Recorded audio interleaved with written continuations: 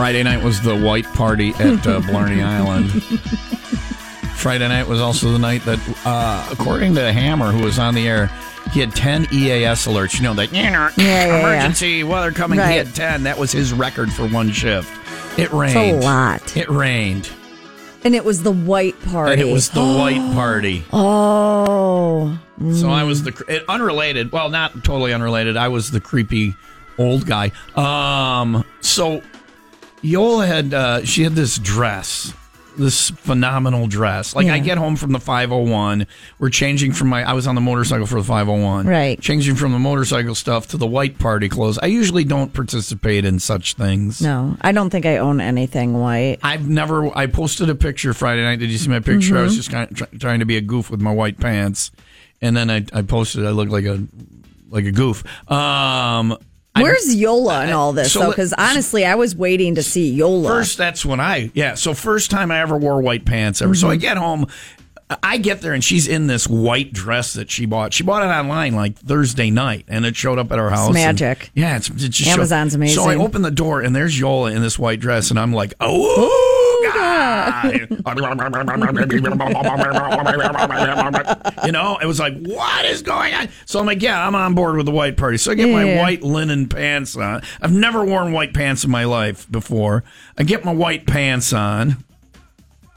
I get a white-ish shirt on, so I'm playing along. I got my white shoes that glow different colors. It was a fun night. Perfect. So we're in the truck. We're on our way to the Blarney Island, and we get a call from the babysitter. So she's got to go check out what's going on with the babysitter. Oh. So I drop her back off at home. She gets in her car. She'll go check out the babysitter thing, see what's going on there, meet me at Blarney Island, whatever. Meet me at the port. Get to the port. It's just pouring, so the shuttle's not really running. And now the EAS alerts are going off, and the weather is not being good, and so Yola takes off the white dress and puts normal clothes on, and damn it.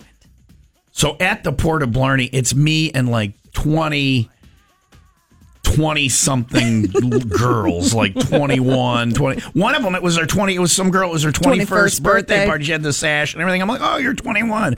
I was talking to her. I'm like, I'll buy you a shot of Malert. She's like, what's that? I'm like, you'll love it. I couldn't do it. She was so sweet, so I couldn't do it. I told her, I'm like, don't ever drink this with anybody else. But so she was there with her boyfriend and like all her little friends and all that. And I was talking to her, and she really was not engaging. And then I realized I'm some creepy old guy by himself waiting to go out to Blarney Island wearing white.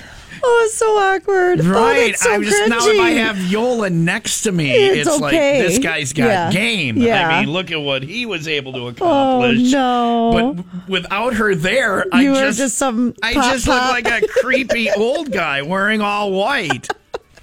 You know what I'm saying? With her there. I'm going to go hang out with the young kids today. Hey, girls, who wants to have a shot with Pop Pop? Oh, it's like a wet T-shirt contest out here. Stand in the rain for me for a minute.